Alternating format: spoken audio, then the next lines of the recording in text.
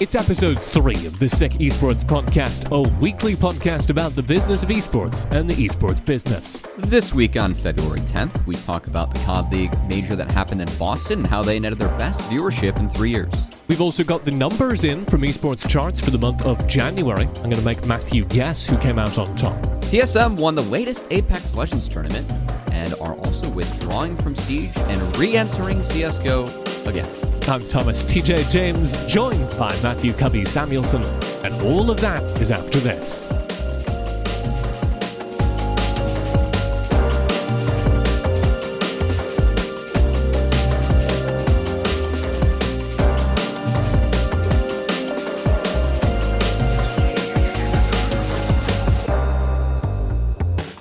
Is 150k good? Yeah, I think so. But like in context, right? Yeah. We're stuck with that. We're podcasting. All right. Well, TJ, I think it's time to start with the 150k in question, which is the CDL. Second major becomes the most popular tournament within the genre in the past 3 years. Viewership was solid. Who would have possibly thought that an exclusivity deal ending could lead to more viewership, TJ? Yeah, this was the Boston Major in Call of Duty, which, as you said, became their most popular Call of Duty tournament in 3 years. And also, this will be a wild fact for you, the first tournament on Twitch in 3 years. No way. That was very good. He was drinking coffee, and he put down the coffee cup and then delivered the line read. It was great. Some kind of fun details here that we can unpack. Firstly, I watched a little bit of the stream. I watched it because we had the whole conversation. We very much set up on last week's episode. Is Call of Duty going to be able to pull it out? I don't know if they did, but we can talk about that. But they did have a really good broadcast, and it was really fun to me because it was very much operating in the MLG TV vein. It's the same studio that's been broadcasting Call of Duty since it was MLG TV game battles and the kind of dawn of esports in North America. And they did a really good job of producing a kind of sports-adjacent product. And they've done some really good tweaking to the way Call of Duty looks to make it very easy to tell who's on what team. They do some very similar things to Overwatch League spectator system, but I think it works out better because Call of Duty is a easier game to watch than Overwatch. It was very sports adjacent. It was a very clean and effective broadcast product. I think the thing... TJ, did you know that Twitch... English language broadcast on Twitch accounted for more than 97% of the total hours watched for the CDL major? Wow. And I was going to try and unpack that with you. So, kind of two interesting things about the viewership. Around 150k average concurrent viewers, which is not bad, but also definitely in the middle of the esports charts. That's pretty good. I honestly, there's no shame in that, right? Yeah, I don't know if that pays for the scale of tournament they're operating. I think they want to be hitting more like 300k, probably 200, 300 with the scale of the tournament they're operating.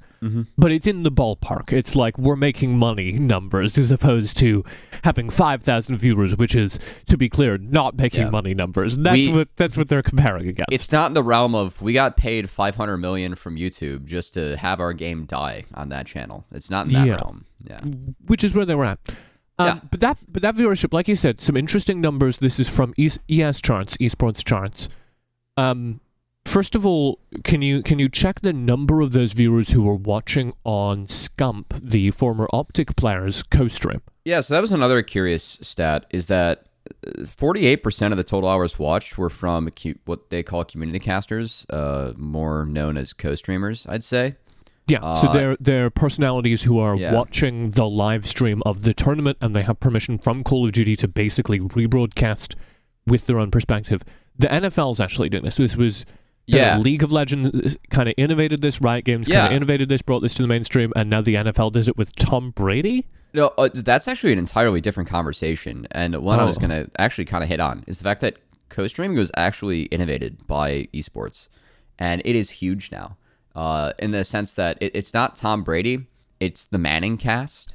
So I don't know anything about football. So like Monday Night Football on ESPN, they run their traditional broadcast, but on ESPN2, they run the Manning cast, where it's Eli and Peyton Manning, who are both Super Bowl winning QBs, and Peyton's one of the better QBs of all time.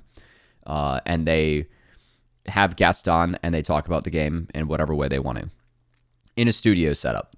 But it's pretty cool. Like, I mean, Peyton can like draw plays. He can do like a bunch of like, he's got like a football helmet. He's got a bunch of stuff. But yeah, it's pretty fun. So Scump, he peaked at looks like 1.7. Let me just give some context for the viewers at home, Matthew. Scump, in many ways, the Peyton Manning of Call of Duty. Yeah, no, he's like the best to do it. Yeah, that's true. So Scump, 1.75 million. It looks like unique viewers. And yeah, I mean, he just retired, right? So I'm not surprised that it was kind of a shock retirement with about a month, 2 months ago. Yeah, I think he said it was going to be his last year, and then he just was done early.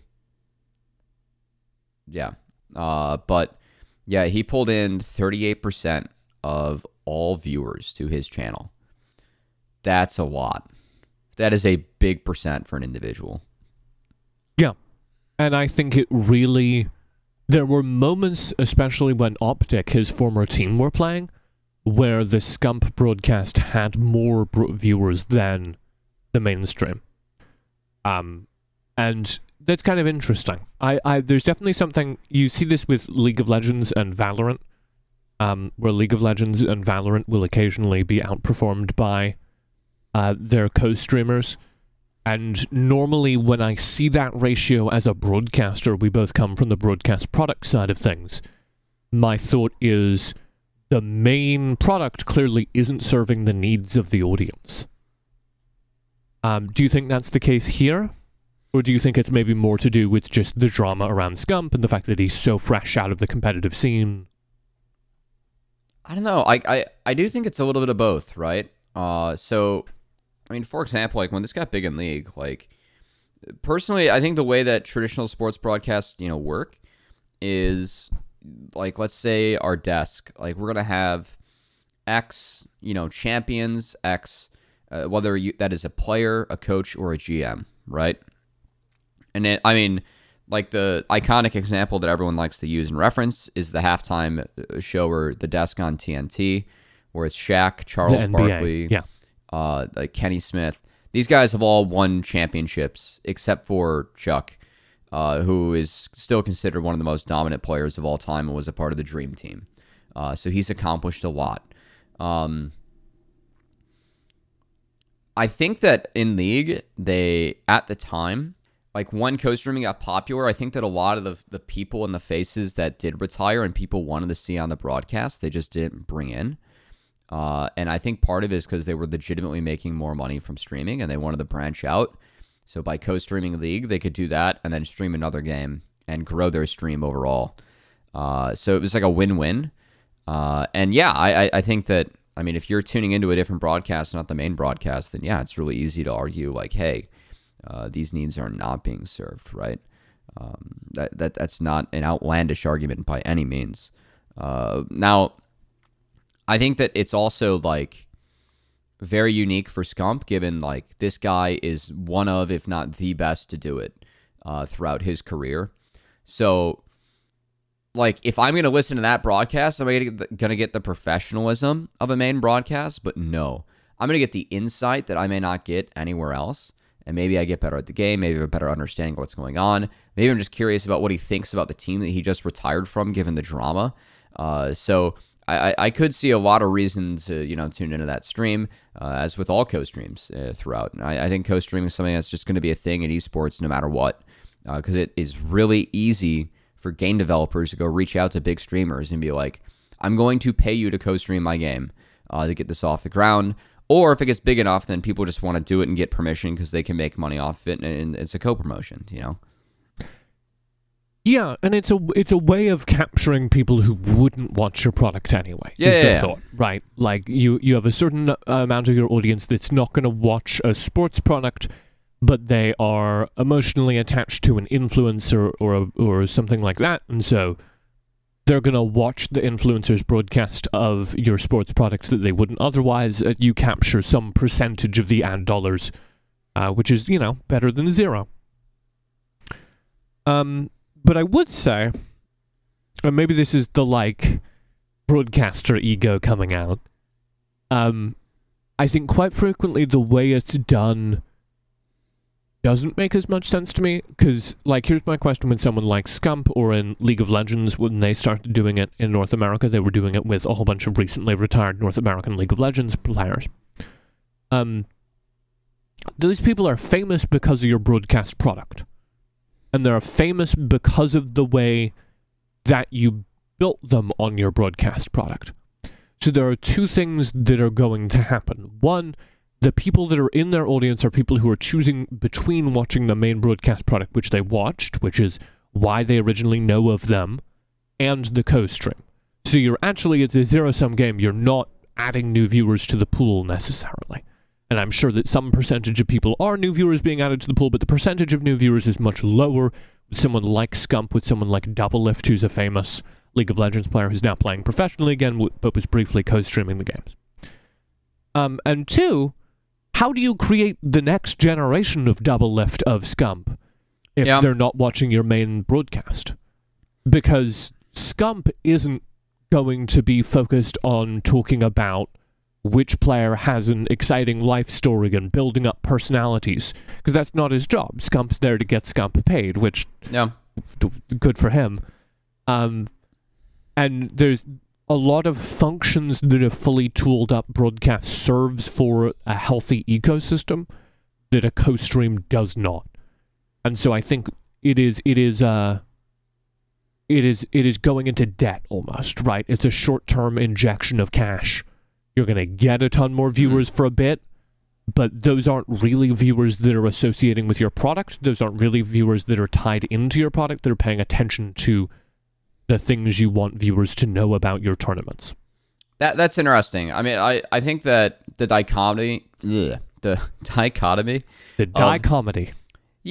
we got there. I think that getting people that are interested that wouldn't usually tune in is great. I think that, I find co-streams fun, but if you're gonna run a segment about this new player that Scump may not know about, maybe you're lucky Scump listens to it, let's see what they have, and that's cool. Or maybe he takes that time to mute the stream and go over donations and give his thoughts.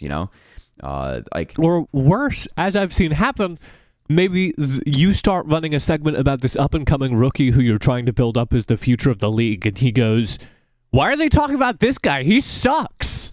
Yeah. And you're done. Yeah. These are, again, you don't have control. You don't have full control. Which is why I think the Manning cast is actually a better implementation of the same theory. It is. It's really fun. Because that's just another sports broadcast. That broadcast is doing all the same things for the NFL that the main broadcast is doing, but it's coming at it with a different target market, with a more dialed-in perspective. It is, but it isn't, right? Some of the guests that get on are just, really fun, right? You might have a night where they get, they have Tom Brady on, and then they're going to bring on, Trevor Noah, and then they'll bring on, I don't know, Jeff Saturday, before he started, coaching again mid-season. You get these crazy guest lists that make for a really fun night. But you can see that they're approaching it from the perspective of how do we get the maximum number of people engaged with our product, right? It is, and we saw this as well, the NFL has this Nickelodeon Kids product. Oh my God. It's so great. SpongeBob and Patrick are commentating the games, and the commentators that are there are explaining the game to children. And so they have all those different, it's very clear that they have this demographic mentality of, okay, we want young kids to have an interest in the NFL. How do we do that? We put SpongeBob and Patrick on the screen. Okay, we want adults who are watching it with their friends to have an interest in the NFL. That's what the main broadcast is for. Put that on the living room TV, sit around, watch the game. But maybe we have people who are sitting at home and want a more kind of late-night parties here vibe from their broadcast, and we have a product for them as well, and that's the Manning cast. And the like, those are three different products all working towards the same end. And my question whenever I see big co-streaming numbers is, are these co-streams working towards the same end, or are they just benefiting from having something on screen so that the streamer has something to talk about? And you're benefiting because your number looks bigger, but is that really that good? No, that's a great point, and I think the Nick broadcast for kids is just genius. Also, one of my favorite clips this year from the NFL is they had the voice actor that does Patrick like actually announce Russell Wilson throwing an interception. And Russell Wilson, like, Denver has traded like 5 first-round picks to get their QB and head coach now, and their head coach is like for the next year, but Russell's for this year, and he just played terribly. And he was kind of the laughingstock of the NFL. So the fact that he threw a pick and then Patrick Starr to announce it was honestly one of the funniest clips of the year. It was so good. If you can find the link after this, I'll plug it in here. I can find it in a heartbeat. Okay. Second and long, and the Broncos, and those are the big horsey players. They have the ball. And they're going to see if they can find a way to move it. Oh, this entire screen is just so real. Oh, there's Russ Wilson.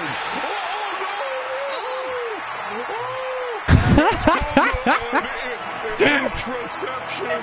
That's not what he wanted to cook. No, I think he hurt whatever he was cooking. Bobby Wagner with the interception. Oh my God! And just to describe what's on screen, there's like it's VTuber technology. It is. There's a like CG 3D model of Patrick in the bottom corner that the voice actor is animating with his motion capture performance. Yeah, they showed a behind the scenes of him doing it too, and the fact that he says that's not what he wanted to cook. The phrase was always "let Russ cook." Because like, you just got to let him do his things. In Seattle, he was really good. And the fact that he went, that's not what he wanted to cook, is just the best line. He's an absolute savage for that. Ah, wonderful. It really was a great clip. You want to get Optic the big viewership numbers, get Patrick Starr in there, get Nickelodeon TV in there. To sum it up, esports or not esports, is 150,000 viewers good in this context? Yes. You think so? Do you think it justifies the continued existence of the league? Yes. How do you feel about our next news item? CDL in talks to return to YouTube exclusivity for 3 years via Jacob Hale and Dextero. Dude, sometimes you just got to go back to the X, you know? It's, you don't know why, but sometimes Come on, Call of Duty League, you're better than him. Yeah. You don't need YouTube. They need a friend to be like, you don't need this, man. Well, here's the thing. I think YouTube has a lot of cash. They do. And if Call of Duty League is happy in the relationship, then who am I to not condone it, you know?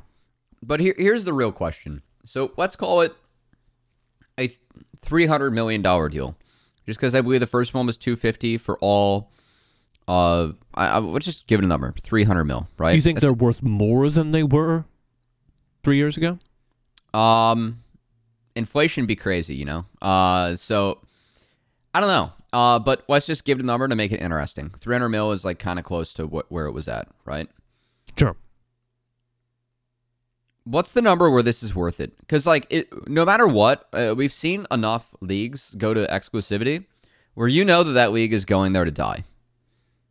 If you're not on Twitch, you're a league that's getting paid to die. I think especially if you're not on Twitch in North America. Yes. Right? Because the other detail that we meant to talk about, didn't really talk about, almost 100% of the viewership for Call of Duty is American. Yeah. And, you know, they're not doing alternate language broadcasts. Maybe if they had, you know, a Mexican broadcast or whatever that was targeted at, because I know it is very popular in Mexico and Latin America, so if they were targeting broadcasts in Spanish at a Mexican audience, at a Latin American audience, I think Brazil especially, maybe they could build something there, but they don't have that infrastructure. So 100% of their viewership is in America, where the most prominent streaming service, especially for older gamers, which I will say is the Call of Duty audience, is Twitch. Yeah. I mean, again, with this, I look at the COD League and like what's the number where it's worth it? Like if they're gonna get 500 mil to be on YouTube, I mean, can you say no to that? Is it enough to run the league? Because there's no way they're making money as a broadcast product. Yeah. And if the difference is you don't need to worry about money because we've got this YouTube check, then yes, it's worth it. And look, like here's the thing this time too. I feel like enough people like in esports or in the space actually understand that this is how it works now. Like if you are not on Twitch, you're getting paid to die. And it has to be enough where you get paid enough to die. Well, let's talk about that because in this Dextero article, dextero.com, written by Jacob Hale, link will be in the show notes, they quote two people on the Optic podcast, the aforementioned Scump and the former, I don't know if he's the current general manager of Optic, Hex. And he says, quote, if that is not the league looking at this thing and saying, we don't really care, I don't know what it is. If they would have checked with the owners, and they didn't call me, I didn't get an email, they didn't check with any of the owners, of course not. Let us be part of that conversation, see what the financial gain is for the organizations too. But to just make a decision without checking in with your partners, that is completely out of line. We should have a say. So Dextero scooped the conversations, the fact that they were happening. Mm-hmm. Allegedly, this has not gone to the owners, this has not gone to the teams at all. And Hex would know, he is one of the owners of Optic, so it is fascinating that he, one of the most powerful people in the Call of Duty scene, is being this vocally oppositional to both the move to YouTube specifically and the league management more indirectly. Yeah, and honestly, I think that there's a lot of weight behind it. Like, again, I'm not thrilled that I have to like put my esport on Daddy Bezos' website for it to be successful, right? I think that Twitch being as big as it is not healthy for the space, and I think that competition would be healthy for the space. But with that said, I think the players and the GMs and all the partners have every right to say, this was a terrible move for us the first time. Look at how much more successful the viewership was for this upcoming major. Look at how many more homes we were able to access. 97% of the viewership, whether it was co-streams or the main broadcast, came from an English stream on Twitch. Like, what amount of money is it going to take for you to say no? And also, it's not only just the money, it's the fact that, like, you are killing the growth potential for all the partners. Like, think of how much money they have riding on their own merchandise or sponsors. Like, how much more money are they going to make from being on Twitch and having so much more viewership, and they can promote their stuff that way? Like, if you think of it in their shoes, it's a win-win, right? If they are not on YouTube, if they are free to stream to all platforms they can and are free to reach as many people. So I think they have every right to be vocally frustrated about this, especially if they were not consulted. What guarantees from YouTube would you take? If you're either, you know, the manager of Optic, the owner of Optic, or if you're league head over at Blizzard, and YouTube says, work with us, accept our paycheck, and we're going to really get your viewership up there. Is there anything they could say that would make you believe they were invested enough in your product that you should sign with them? Step one, I would ask for a list of co-streamers. So I would just make YouTube, all the biggest YouTube exclusive streamers, they're co-streaming the COD League. And you need guaranteed hours from them. That's going to be part of it. Second off, a filthy amount of money, and the partners should ask for a cut of that from the league. Yeah, because it's crazy the implication here that the partners are not getting a cut of the money that's being earned by. Not being talked to is bad. I don't know about the cut, because they said... Well, Hex says, quote, see what the financial gain is for the organizations too. That's true. So maybe that implies that they simply don't know what the financial gain is, and there would be some financial gain. Yes. Or maybe it implies that there is no financial gain, or there wasn't last time. And if that is true, it's insane. Either way, if that is true, file it back under our continuation of the episode 1 category, Activision Blizzard screws over their partners. Yeah, true.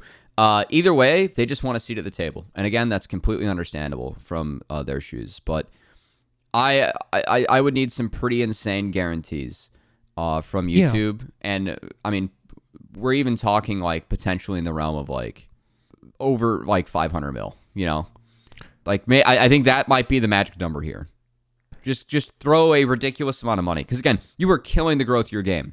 Like he's 100% right by saying we don't really care. That's what it is. They want to cash out. Here's my problem. YouTube is the most popular entertainment program in the world. It is, but not for streaming.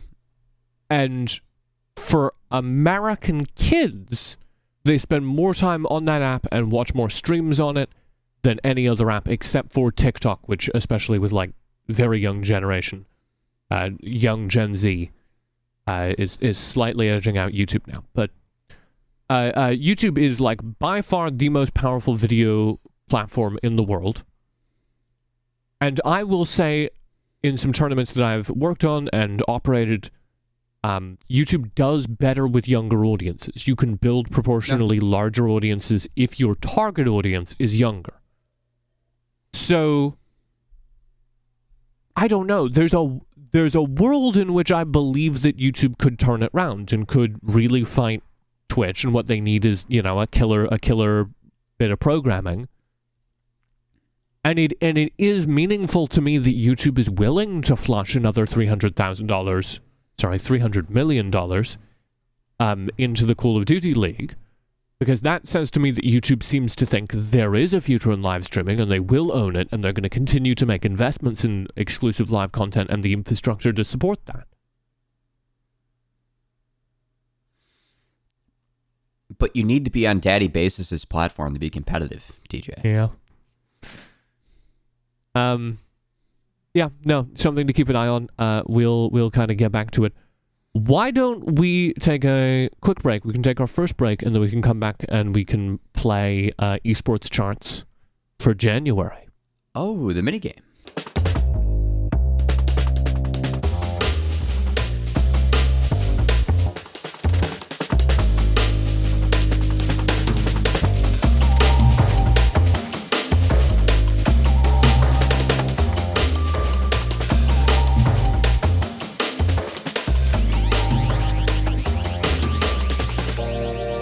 It's time, Matthew Cubby Samuelson.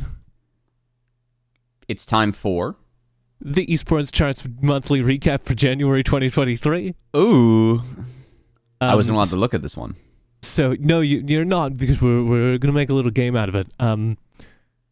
Every month, esports charts, that's at escharts.com, tracks all of the tournament performance. They don't track Chinese viewership because it's very difficult to get stats on Chinese viewership, but they track all of the performance of tournaments, and then they bundle it together and give us some really good stats. Mm-hmm. And you know me, I love stats. So let's work up from the bottom of the list, month of January. We have a top 5 here. Where do you want to start? What do you want to go through? Do you want to like try and guess these, or? Yeah, I'm gonna start with number 1. I'm just gonna guess it was the CS:GO major. No, we're gonna start at the bottom. We're gonna start at number 5. Oh, that's no fun. I think we have to work up to number 1. So, is it all tournaments? Because would any these are all tournaments? I will say one game on this list has 2 slots. Okay. So would a league like LEC count? Yes, LEC is on the list. Okay. I'm gonna go with I'm gonna assume then that league has 2. So at 5, yes. I'm gonna put LCS. No, LCS is not on the list. League does have 2 slots, though. You're right. Oh. Then I'm gonna guess that LEC is for sure on the list. Mm-hmm. And I'll give you like the Wordle answer. LEC is in number 4. Okay. Nothing's beating out LEC though for viewership, right? Or am I wrong? LEC is at 500,000 average concurrent viewers. No league events beating out LEC. That puts it right there in number 4 on the list. So, right, but no league events beating out LEC. No, the other League of Legends event is higher on the list than LEC. Oh, then we actually talked about this. Maybe that's giving too much away, but it's got to be Ultra Prime League, no? No. No. We talked about what's happening in League of Legends. Well, you know the name of this event that's doing weirdly well in viewership this year. Is it Brazil?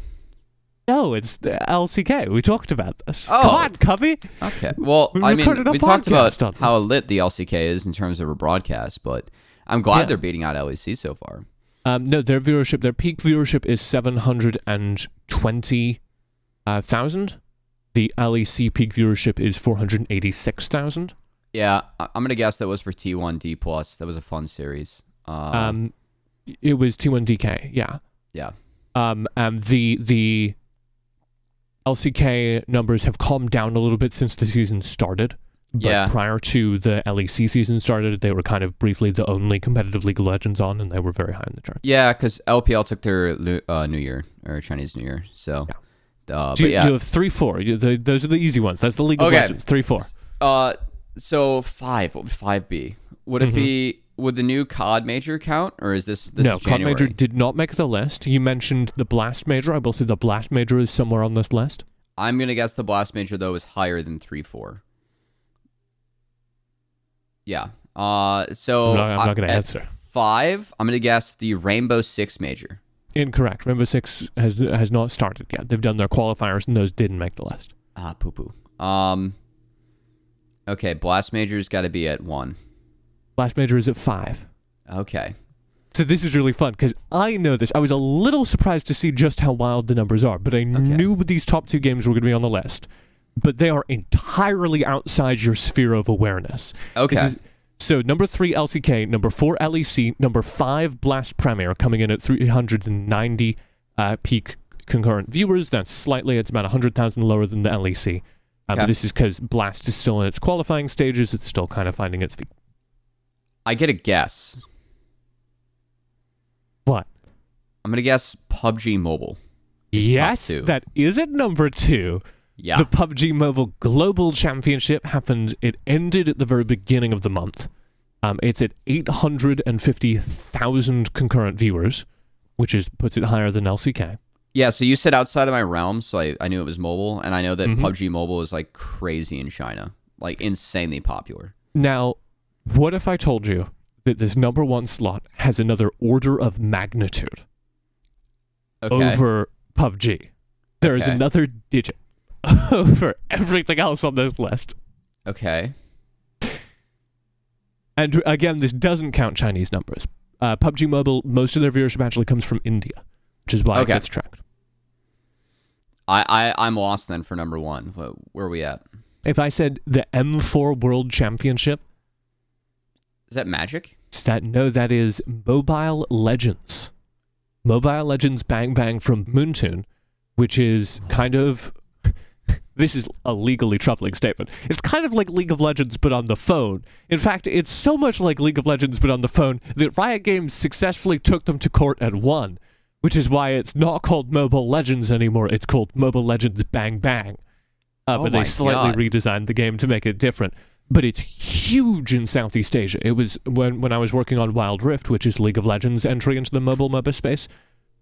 They had a ton of trouble getting a foothold in Southeast Asia because, especially in the Philippines, especially in Vietnam, which are huge markets for mobile esport, Mobile Legends just dominates. That's crazy. So most of their viewership was in Indonesian and Tagalog. Tagalog, of course, the primary language of the Philippines outside of English. Yeah, so let's play this game. How many viewers do you... I gave you a little bit. They have another digit. How many viewers do you think they have? Peak? Yeah. 1.4 mil. 4.2.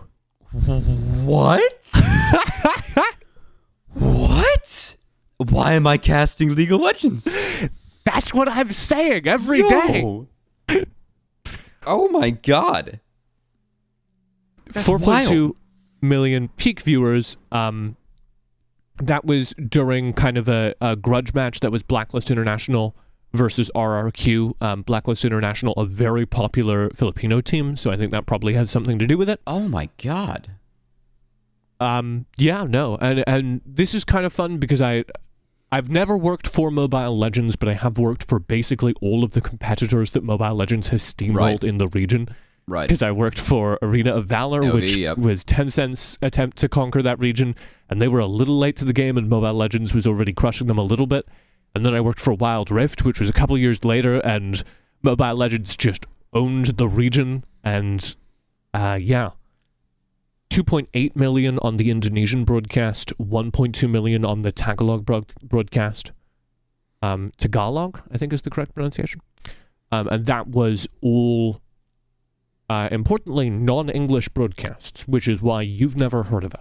And this is something like we talked about a little bit with PUBG last week. Yeah. There are entire esports that we just have no visibility into because they are not popular in English. And there was one of the biggest world championships of the year in January. That's wild. That is Yeah. crazy. Holy cow. Oh, cool. So there you go. Their peak viewership, that's actually not even their peak viewership. They did do very well across the entire tournament. The English language channel, do you want to, we don't have to go down the whole list, but do you want to just like bang out a series of guesses for what the top English language esports viewership is? This is roughly the list as you think it should be, I'll say that. Blast, LEC, LCK,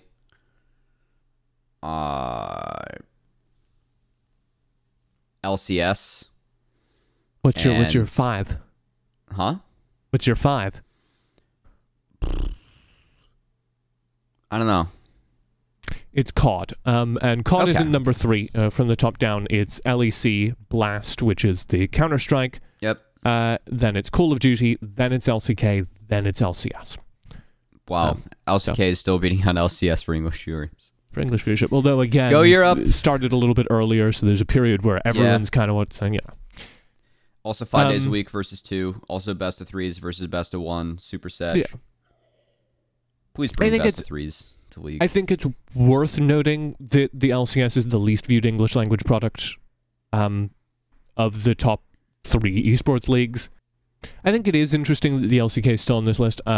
As much as like we might clown on the LCS for being at the bottom of this list, it is worth noting that League of Legends occupies 3 of the 5 top English language viewership slots. Like it's obvious that League of Legends still owns English language viewership, especially from Europe. Yeah. I think it is very telling of what the format is and also who is interested. Yeah. LCS format, it is... I struggle with the LCS format. It's not good. So that's the month of January in esports leagues. Call of Duty on that list for the first time in a while. Yeah. Not on that list, but doing all right in the charts. And this is because, of course, that list is January. But they would be about halfway up that chart. Is Apex Legends. They just did their playoffs for their first split of competitive. The ALGS is their pro league. Mm-hmm. And some interesting stats from that. Just a brief overview. About 200,000 average concurrent viewers. And they had, most of that is English language, but the second largest by far is Japanese viewership. Yeah. So about 46% of the viewership is in English, which is about the normal stat, and then everything else is usually made up of like major European languages, and then like something in, it depends on the game, but like some major Asian region that also happens to watch. Wild here that Japanese viewership makes up 34% of the remaining total hours watched. So an incredible part of that broadcast viewership. I was really not expecting that from Apex, as that, I mean, that is a small country. And I think that with Apex, like, this isn't great for, like, the playoffs, you know? I'd be curious to see, like, what the league sits at, like, as a whole, in terms of viewership. Yeah, this is a higher peak than the rest of the league. Yeah. The rest of the league pulls much lower numbers. I'm trying to get the exact numbers for you. I mean, they beat out the COD average viewership. Like that, there is something for that, you know. But it was a $1 million prize pool, so a pretty big prize pool. This is the second highest playoff viewership. So they have had higher viewership last year in one of their split playoffs. Here it is. So their average viewership, it looks like the regular season league never breaches the tens of thousands. So it's not even close. Most of it, some of it is even as low as like 5,000, 3,000, 6,000. And then for major games, they're getting 20 to 60,000. Interesting. So their regular season is getting nothing. Their playoffs are hitting big numbers. 200,000 isn't bad. One stat buried in this breakdown, again over at esports charts, Dmitry Murko writing this one. Link will be in the show notes. Is that I'm reading at the bottom is that 4 out of the 5 most popular Apex Legends tournaments were held last year. That's in the fifth year of the game's release. That's quite interesting. Yeah. It's a little unclear kind of what that means. I think a lot of viewership for esports has gone down year over year just because people are no longer quarantined. Yeah. Here's the stat that was interesting to me that I pulled.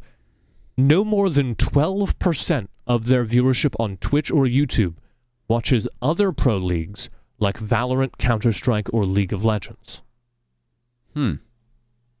Which is fascinating because that means, 80-something% of their viewership is entirely Apex Legends pilled.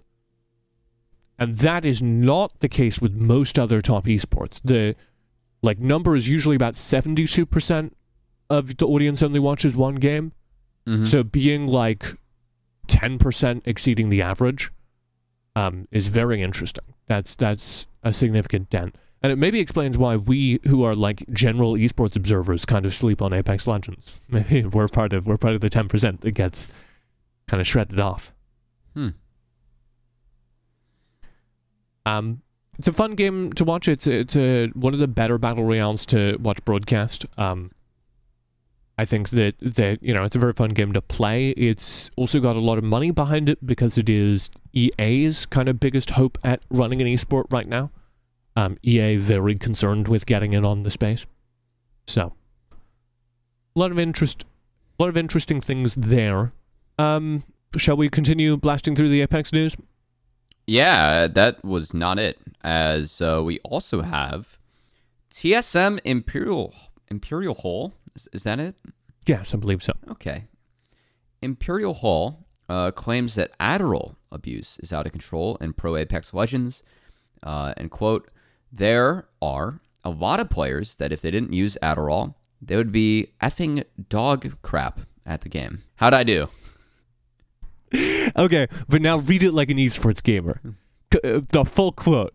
All right. You've been around them. There are a lot of players that if they didn't use Adderall, they'd be fucking dog shit at this game. Incredible! I knew you've been around esports players this week. Yeah. First off, that is actually the most gamer thing to say. They'd be dog shit if they didn't have this. He is coming off of winning the tournament, so I give him a little more credit because it's very easy to lose the tournament and then say everyone else is cheating. He won the tournament and then said everyone else is cheating. I mean, somewhat, yeah. That's somewhat based or somewhat true, yeah. And there is of course a record of Adderall abuse at high levels in esports. Most infamously, the North American Counter-Strike scene. There was a kind of big scandal around it in the early 2010s, 2013 to 2018-ish, where a lot of people in North American Counter-Strike who now play actually Valorant, so I'd be curious to know, were accused of and found to be either using Adderall without a prescription or getting sketchy prescriptions for Adderall. Of course, Adderall is a legitimate drug that does save people's lives when they are using it to counter ADHD and stuff like that. I have seen that. I have friends for whom it is very important. They do not function without it. But I also definitely know of people who use it for an advantage on tests use it for an advantage in esports. Yeah. I don't know. This is a tricky one. Like, I think games have to... It's a big decision for a game to make, right? Because, like, there are a lot of details around this, right? Because, again, it is a drug that if you need it in your life, there are people that if they do not take it, cannot function without it, right? Yeah. And I think there's also no denying that there is a competitive advantage if you do take it and you do not need it. What's messed up about it is that there is an Adderall shortage in the United States right now. That too, yeah. And so I have friends that need Adderall to function that can't get it. And their lives are, like, worse because of that. And so the fact that, and I have seen this happen in competitive environments, I have seen this happen in academic environments, the fact that there are people who are taking Adderall, both kind of brown bag Adderall, recreationally or academically, and then there are also people who are getting prescriptions and they don't need it. It's very upsetting to me because I know people who desperately need it to function as a medical drug, and they are taking it out of those people's hands and making the quality of their life worse. Yeah. So I am very frustrated with that state of affairs. It is for that reason of it being an over-the-counter prescription drug that can be prescribed pretty easily if you find a doctor who's got few scruples, which hypothetically an esports team might know a guy. Because of that, it's very hard to deal with. ESL and Counter-Strike did do pretty rigorous drug testing, and that stops people who are buying street Adderall. But if you have a prescription, you let the guy play, and you have no way short of doing some brain scans to figure out what's going on there with the chemistry. Yeah, and that for me is why it's tough, too. But I'm not surprised that Imperial Hall, like, none of this surprises us, you know? I think that's the bottom line. Yeah. Trying out performance-enhancing drugs. I guess we really are becoming sports. If it was baseball, we'd let there'd be some fans who would have just say, "Let them all do Adderall. Let's see how well they can perform." I mean, at that point, there are some other substances that could further enhance the gameplay experience. Oh man! All right. Well, moving on. Speaking of TSM, we also have some discussion about aim assist and having a place in FPS as Imperial Hall. He won the Apex Legends Major, or I should say playoffs, on a controller. Very interesting, TJ. What are your thoughts on this? Yeah, so I do play first-person shooters, and typically with a first-person shooter, like take a game like Counter-Strike, the majority of what you need to do is make very quick adjustments to where your gun is pointing in the game. And so that means that a mouse gives you far more precision and you can move much faster. Yes. Because instead of saying, I want to move the cursor in this direction, you can drag the mouse one-to-one on the mat where you want the cursor to be. So typically, normal wisdom is mouse and keyboard will always be a superior control scheme to controller for aiming in video games.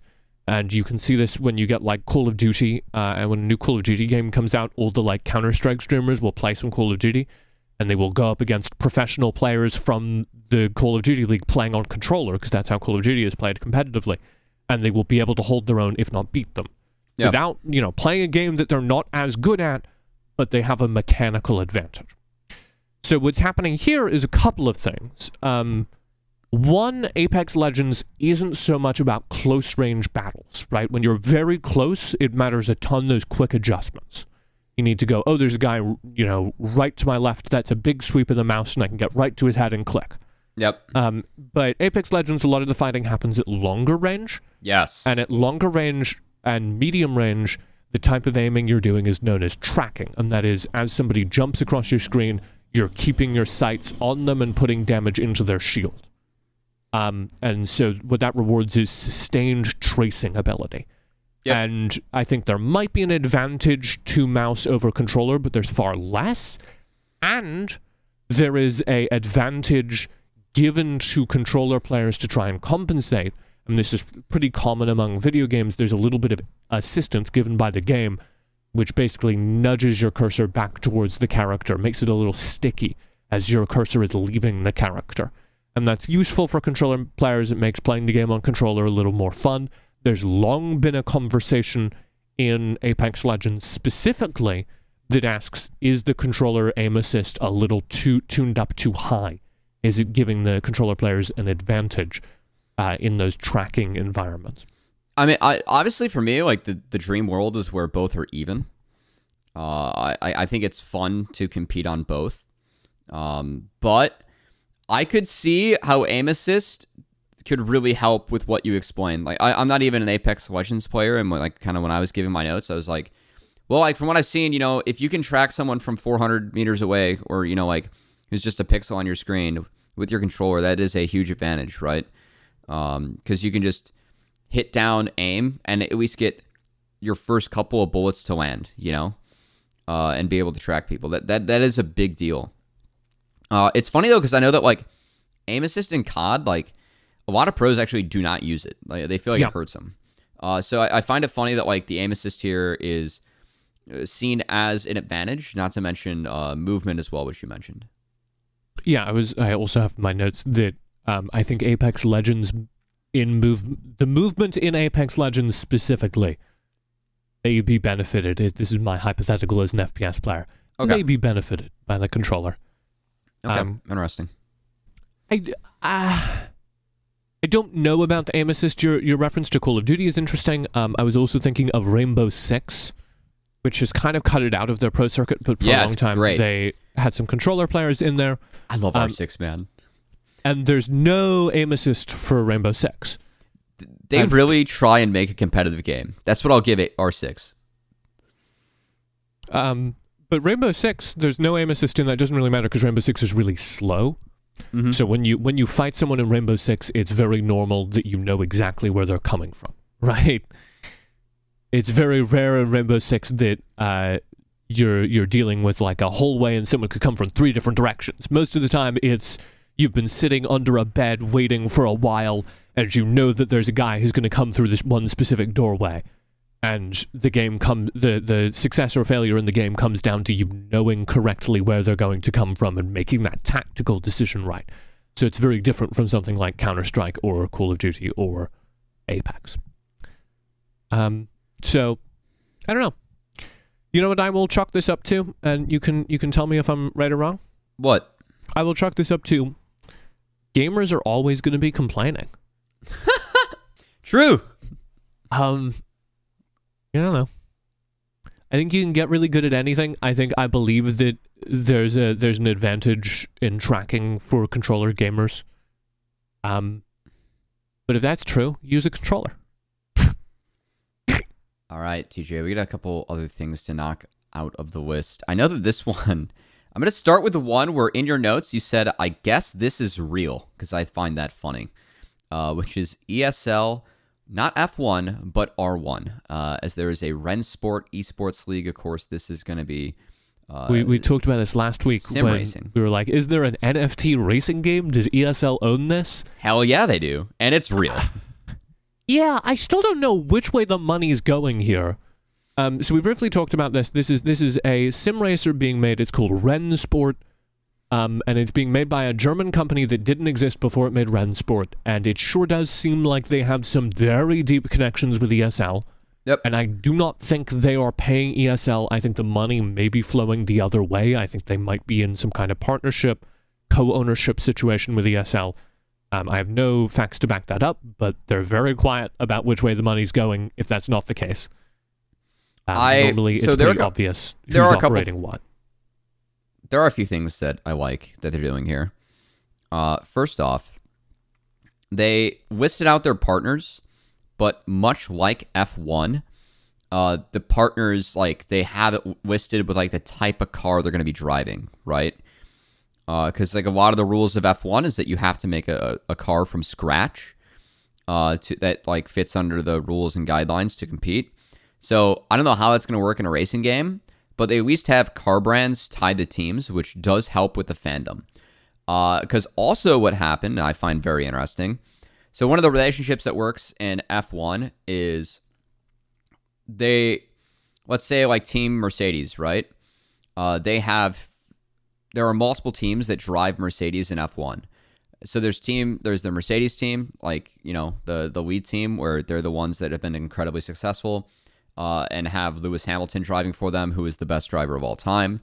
But they also have a secondary team, which is known as like the Williams team. They drive a Mercedes, and that's been used as a pipeline to find drivers to put on the main team. And they actually did get their second driver this year from that, pipeline team. The car's not as fast, but, you can test out drivers there. But Mercedes has two teams in this league, and it's both Mercedes and Williams, which I find fascinating. So they really are trying to go for a lot of the F1 model and how they're setting up this league. But I'm hitting the same problem I was hitting with FIFA, which is the cars aren't real. Yeah, I know. I'm with you. I'm 100% with you. If I want to watch a Mercedes car go around the track really fast, I could do that. Yep. Who is this for? ESL, answer me. Who is this for? It's for the NFT game. I don't know. They're really downplaying the NFT bit, right? It was the reason why I harped on it was because it was hidden somewhere in their website that they were like, oh, and you really own the car. There's real digital ownership, which I suppose could not mean NFT, but that language always means NFT. So my suspicion, I'm going to lay out my conspiracy theory for this entire project.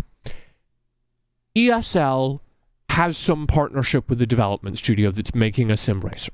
And they're talking, and they're digital racing is the future. And this has been kind of a vibe that's been floating around ever since Formula One during quarantine did some of their races in digital. NASCAR did some of their races in a digital game as well. So there's a certain energy around that idea. So they have that thought, and they start development. About midway through development, they're looking for venture capital funding. And they say, because it's a year ago, right? They say, we've got digital ownership, so people really own their cars thanks to the blockchain. And blockchain is one of those magic words where if you said it at the right time in the right place, someone just handed you $5 million. And so they say blockchain to the right German man, and they get a stupid amount of money. And that means that they can now go here, and here's my theory, and I don't know if this is true. FaZe Clan is operating a team here. FaZe Clan are not stupid. They do not think that there will be a massive audience for this game. So that makes me think that if FaZe Clan are operating this, they must be getting paid. And if FaZe Clan are getting paid, then Mercedes are getting paid. And that explains to me how they have so many of the Formula One brand names attached. As they went in with ESL, they said, we're going to run a respectable esports league. Digital games are the future. Video games are played by millions of people, and we'll pay you X amount of money to operate a team. And because you don't have to design a real car, that's really cheap. You just need to pay 2 players and a coach. Yeah. See, that's the other wild thing for me. How are these cars going to be developed? Because that is a major part of F1. Also, teams... Yeah, there's no car development. Nobody's building the Mercedes car. A big part of the league was teams would pay other teams to get blueprints. That's a real part of F1. Mm-hmm. How the hell is stuff like that going to work for this? F1 is part group science fair, part competition sport. It's sweet. And I assume maybe they'll tune the cars, but they're digital cars. So I assume that the way a car is made is that somebody on the development team enters a number for top speed, And I assume that nobody would be happy if the Mercedes car was faster than the Porsche car. Why would Porsche sign on to this video game if the Porsche car was slower than the Mercedes car? Should have built it better, So what I assume is happening is that all the cars are the same speed and the same stats functionally, at which point, what is the point? I don't know. We'll see. It makes me mad. Maybe I'm totally wrong, but it makes me mad because I feel like this is insane. I feel like this has no audience. I don't know who watches this. and there is an astonishing amount of money being spent here. I kind of agree. I think it's really weird. But I'm definitely one of those F1 fans that wasn't an F1 fan until I started watching Drive to Survive. New season dropping this week? I cannot wait. Honestly, if you just like sports, it is so entertaining to watch because there is so much beef behind the scenes between like owners. Like they have like the actual like people that run the teams just beefing like on camera 24/7. It's amazing. So watch Drive to Survive. If you want to know anything about ESL R1, if you would like to watch ESL R1, you can watch go to their ESLR1.com. NFT docuseries that is in progress to cover. I'm sure. Red Sport R1. It's called like Strive to Survive. Oh my god. Strive to derive. Well, you need to get the R. We didn't get the R in there. We just get the Ren Sport in there. Ride. Here is. Can I just read you some of the copy from the page? Yeah, let's do this. Let me find the voice. ESL and Rensport have teamed up and proudly present ESL R1 Racing Released. ESL R1 is the home for heroes. We are racers at heart and gamers in mind. Passionate, competitive, and proud of our virtual racing heritage. ESL R1 is fusing racing culture into the digital age to give you a virtual racing experience unlike anything you've ever seen before. With the community as a top priority, ESL R1 allows you to impact it all. Let's race. Let's race, baby. What does that mean? Let's race. Let's do it. You can sign up for the beta of the video game Rensport at ESLR1.com, which further, like, I really do think ESL has some ownership stake here. Like, if it wasn't a really weird idea, because that's, like, part of it, is this is such a, like, weird, bad idea that I have to assume they have some chance of owning it, which is the only reason why it would be a good idea, because every esports company right now is desperate to operate tournaments that they own, because that's the only way you make money. Right. So they're desperate to own brands and own video games that they operate in. So that makes me think that the only reason ESL would do this and be pushing this is because they have some chunk of the money made from the video game. The 2023 calendar consists of 2 seasons, each culminating in a live final with a total prize pool of €500,000. The spring season will kick off with a bang at the free-to-enter IEM Expo as part of Intel Extreme Matters Katowice, which is this weekend. So we can get our first look at Rensport ESL R1. Can't wait. Let's go. 48 drivers, 4 drivers per team. Can't wait to see which car is the fastest. Mercedes actually paid the most, so we're having too much fun with this. Speaking, what if it's the next big esport and this podcast ages terribly? You know what? I feel good about where we're at, TJ. You know who doesn't feel good about where they're at? Oh, good. Keep me moving. Yeah. Sorry. What? TSM Siege team, because they're withdrawing from Siege and they're entering CS:GO. Yeah, this happened simultaneously. They had a world champion Rainbow Six Siege team last year, and now they don't, which really does sum up TSM. And to be fair, it's not just as there's obviously some like rumors of money troubles for TSM. It's not quite as simple as them having money trouble. They had like some, I think, real player management failures, and their team kind of fell apart. And now they are, as a result of that, just dropping the entire project, leaving Rainbow Six Siege. Hey, TJ. Yeah. You remember way back when in CSGO, when TSM had Kerrigan on their roster and their team was one of the best, if not the best, in NA? You know what I remember from TSM? Well, hold on. You just have to say yes to this, TJ. Sure, yes. Yeah, remember when they dropped him right after they won a major? Yes. Or they didn't win, but they like performed like very well. Yeah. Yeah, so they did this to their Siege lineup, and now they're doing it. They're entering CSGO.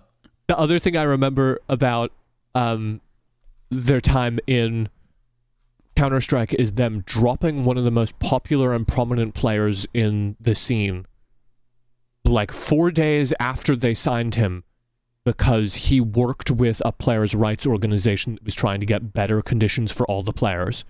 And this happened via Twitter DMs as Reginald, who is the like historic CEO and I think has ownership shares and always has of TSM, found out that he had done some organizing with the Players Association to try and get esports players a better deal, and then just came into Sean Gares, who's one of the most popular streamers in first-person shooters, came into Sean Gares' Twitter DMs and was like, what are you doing? Why are you organizing? You could have just called me. You're fired. Oh, I remember that. Wow, that was tough. By the way, if anyone wants the TSM lineup from 2015 that they dropped, you ready for this, TJ? Sure. Zipex. Good player. Cajun Still B, winning world championships. Kerrigan, Dupree, Still winning world championships. Device. Still winning world championships. Wow, it's crazy. It's They the just super team that dropped went the on team. to dominate.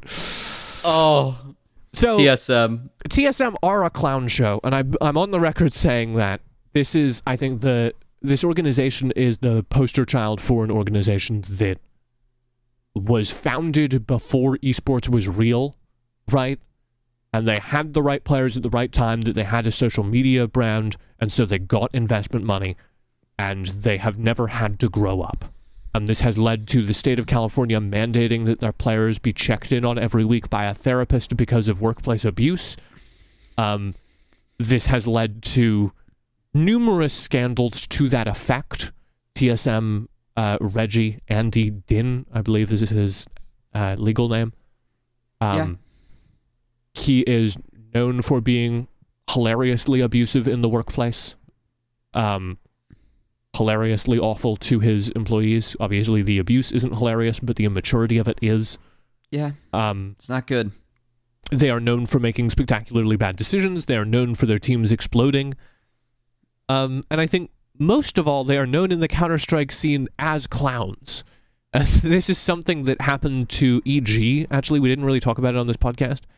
But we talked about that EG upset, if you remember, where they like did the work, found a promising roster of North American talent, and it pulled out an upset. And everyone was very briefly on the same side as EG, which is important for evil geniuses because, like, League of Legends organizations have a tough time getting traction in the Counter-Strike scene. There's this kind of perception of them that they're, like, coddled esports orgs that don't really know how to run a team, don't really know how to put together a competitive lineup, and are all run by, like, idiots. And so briefly, there was a moment where Evil Geniuses had really won the public's view, and then their head of their Counter-Strike team got on Twitter and started trying to flame the broadcast for not celebrating their victory enough, and instead only talking about how the team that they had beaten was underperforming. Which isn't something you should write in the best of times, but also was entirely reasonable considering that the team that had won the major was underperforming. Yeah. And they got kind of laughed out of the house for that. So that's the perception, is that these League of Legends teams operate in a way that might work in League of Legends, but doesn't work in an esport where the fans are not devoted to them, where they don't get franchisee money. And that's what TSM has to overcome, despite their record of not looking good. If anyone in my life said, hey, should I invest in TSM? I would tell them no. I would agree. Yeah, I that's about it. I hold a real disdain for TSM because I think their lack of professionalism has hurt the space. Because they are big enough to do things right, and they don't. It's not just they don't do things right. They do things actively wrong. And not good for the space. And that's a bummer. Yeah. Like I said, they fired a player for not even like organizing against them. Literally, everyone loves Sean Gares. Yeah. Literally, The many people very much like and respect that guy, and TSM's like, oh, you're trying to better life for pro players everywhere? Fuck off. He signed an open letter to esports teams that was like, we expect better treatment. How dare you? Lose your job, please. You can find these. I had them because they were linked in the story. But there's an Imgur album you can find. I'll put it in the show notes of TSM CEO, one of the most powerful and wealthiest men in esports, getting in the Twitter private messages of one of his players, and just like a high school boyfriend. Like, are you talking to the organizers without me? You could have just called me. You could have just talked to me. You don't need to sign open letters. I feel like you're hurting the brand. And over the course of like 20 hours, sending a series of messages culminating in you're fired, when Sean Garris, who's one of the most professional and put together esports players in the scene, holds his ground and his entirely legal rights. Yeah. Good times. So that's the type of people they are. That was a trip down memory lane. I wish their Counter-Strike team success. They have declared they're opening a division and are looking for someone to manage it, which is... If it was just me, I feel like that's a pretty silly way to announce you're opening a division, to be like... we don't have anyone to do this, but we want to do this. You know what you should do? You should send them this segment and apply. And this is the resume. If you hire me, TSM, Reggie, I know you like to go by Reggie. If you hire me to run your Counter-Strike team, I will not throw anything at the players. I will not fire players. If we build a championship-winning Counter-Strike team, I won't drop them before they become the winningest team in Counter-Strike history, which is what they did to that roster. Yep. If we win a Rainbow Six Major, I will make sure that the team doesn't fall apart over the next 2 months. I mean, there could be financials on that one, but still, it's continues to be whack. I mean, maybe there's a financial decision in them not staying, but they didn't qualify for the major. And the reason they didn't qualify for the major is because their players fell apart in a much more like team cohesion way. Oh, okay. They had like player drama. And you might be like, well, that's out of TSM's hands. And I would say it sure keeps happening to them. Yeah, Anyway. And if you are an ownership, if you are a coach, as you well know, former coach Matthew Covey Samuelson, it is part of your job to make sure that the players are in a good place mentally and are working together and are happy. Always. And if it keeps happening to you that your players are not in a good place mentally and are not happy working together, then I would say that you or your organization are the problem. So that's esports.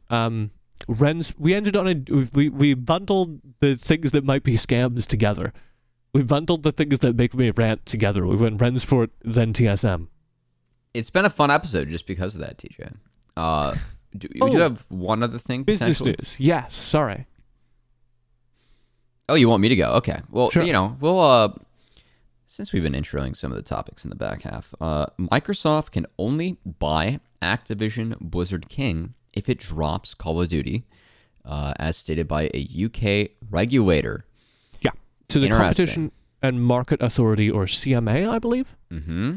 I'm such a nerd. I'm such a finance nerd, and it's a dumb thing to be. But they are one of 3 regulatory bodies. The EU's regulatory body and the United States' FTC have all been looking into this acquisition, which is Microsoft is trying to buy Activision Blizzard, who previously bought King, mobile games makers of Candy Crush. And Sony has been out there. Sony has been lobbying everywhere it can, saying if Microsoft buys Activision Blizzard, they will make Call of Duty a Xbox exclusive and they will have a monopoly on the video game market. Which is maybe true. I don't think Call of Duty is as popular as Sony wants the regulatory bodies to think it is. I don't think Activision Blizzard would be the tipping point that Sony would like the regulatory bodies to think it is. Sony and Microsoft, by all metrics, effectively hold a duopoly over console gaming already. Microsoft has done their press tour where they've said, no, we'll sign whatever piece of paperwork we need. Yeah. We will never make Call of Duty an exclusive title. But now the kind of ruling has come down from the UK Market Authority, which is that if you would like to complete the merger in the United Kingdom, you need to drop Call of Duty from the deal. Well, so Call of Duty, I guess, would be spun out from Activision Blizzard. It's unclear. That is a big deal. As Microsoft is doing this because what Microsoft wants to do is they want to make it so that you can pay X amount of dollars to subscribe to Microsoft and have access to all their games every month. Yeah, that's Xbox Game Pass, an ongoing and great deal. Yes, but they want to nickel and dime you forever, as is the fun of subscriptions. So the fact they want to be able to add Call of Duty to that, I mean, I think Microsoft's still going to do the deal, but that is actually very significant. And I appreciate that they are not letting Microsoft rule our gaming lives, as this merger would be massive for Microsoft. It would also put Call of Duty and Halo under the same umbrella, which I find funny. Well, it would have. Now it can't, but you know. Yeah, I mean, believe it or not, I don't know anything about regulatory law. Yeah. So what I'm a little unclear on is what happens if the United States and European Union market authorities came back and say, the deal is good to go. Is it worth it to Microsoft to do this deal but not publish Call of Duty in the United Kingdom or something? Is there some middle ground that restricts the London's power as a market regulator? And also, does it go the inverse way of like, well, this, the merger could go ahead with these terms in the UK, but the FTC or the European Union's regulatory body is going to come back and say, no, you can't go ahead, and that'll put a stop to it anyway. Unclear. And I think it is also worth noting, many people have observed that actually Candy Crush is by far the most profitable and biggest game in that portfolio, in the Activision Blizzard portfolio. Oh, yeah. The moms just love Candy Crush, Yeah. You can bundle it with Windows or the Windows Phone or something. I don't know. Kind of fascinating state of affairs. Microsoft much more interested in PC gaming than Sony, than any of their competitors. Also, I think worth noting that I don't know that Activision Blizzard has a lineup of franchises outside of Call of Duty that are that interesting to Microsoft. Like, what do they publish? Like Overwatch? Overwatch 2 not really hitting the big player number counts. Really? Who would have possibly thought that'd be the case? World of Warcraft, I guess. That's kind of what you get if you buy Activision Blizzard. World of Warcraft, Overwatch, Call of Duty. I mean, any and all Xbox exclusives? Tony no? Hawk? Oculus? No? Well, I mean, Activision Blizzard just doesn't make that many games. Just the real thing. They make Call of Duty. Maybe they'll bring back Heroes of the Storm. Please. I love that game. Microsoft will say, we need a MOBA. It was so fun. We got to get you on that predecessor. The Paragon rebuild. We got to get you on that. What? Do you know Paragon? Yeah. Epic Games 3D MOBA. Didn't they have Paladins? No. Okay, this is different. Similar energy. Paladins was high-res, and it was more full first-person shooter. Okay. Paragon was a MOBA with lanes and minions and all of that. Jungle camps. Everything you expect from a MOBA. And they got shuttered, not because the game wasn't doing all right, but because Epic Games made Fortnite and suddenly didn't have a whole lot of time for anything else. And because they were shutting an online multiplayer game that had an audience, Epic Games did something that was actually very cool, where they said anyone can use the resources, the assets from Paragon. If you would like to try and rebuild the game, you can do that, I guess. And so they open sourced a lot of the stuff that was used to build the game. And so a couple different companies have tried. Predecessor is the most successful of them, and it's just a fun MOBA. It's just a fun game you can play now. It's actually the esports champion of the game led the company that built the company that now publishes it. He was tired of not having a game to beat people on. It's a fun game. I was playing it. What's the last thing we have to wrap? Well, we have to say goodbye. Oh, okay. Bye. Is that it? Thank you so much for listening. Bye. You can find new episodes each week at sickesports.com, as well as the podcast provider of your choice. You can find Cubby at CubbyXX on Twitter, and me, myself, TJ at esportstj.com. Be safe, be kind to yourself, and get paid what you're worth.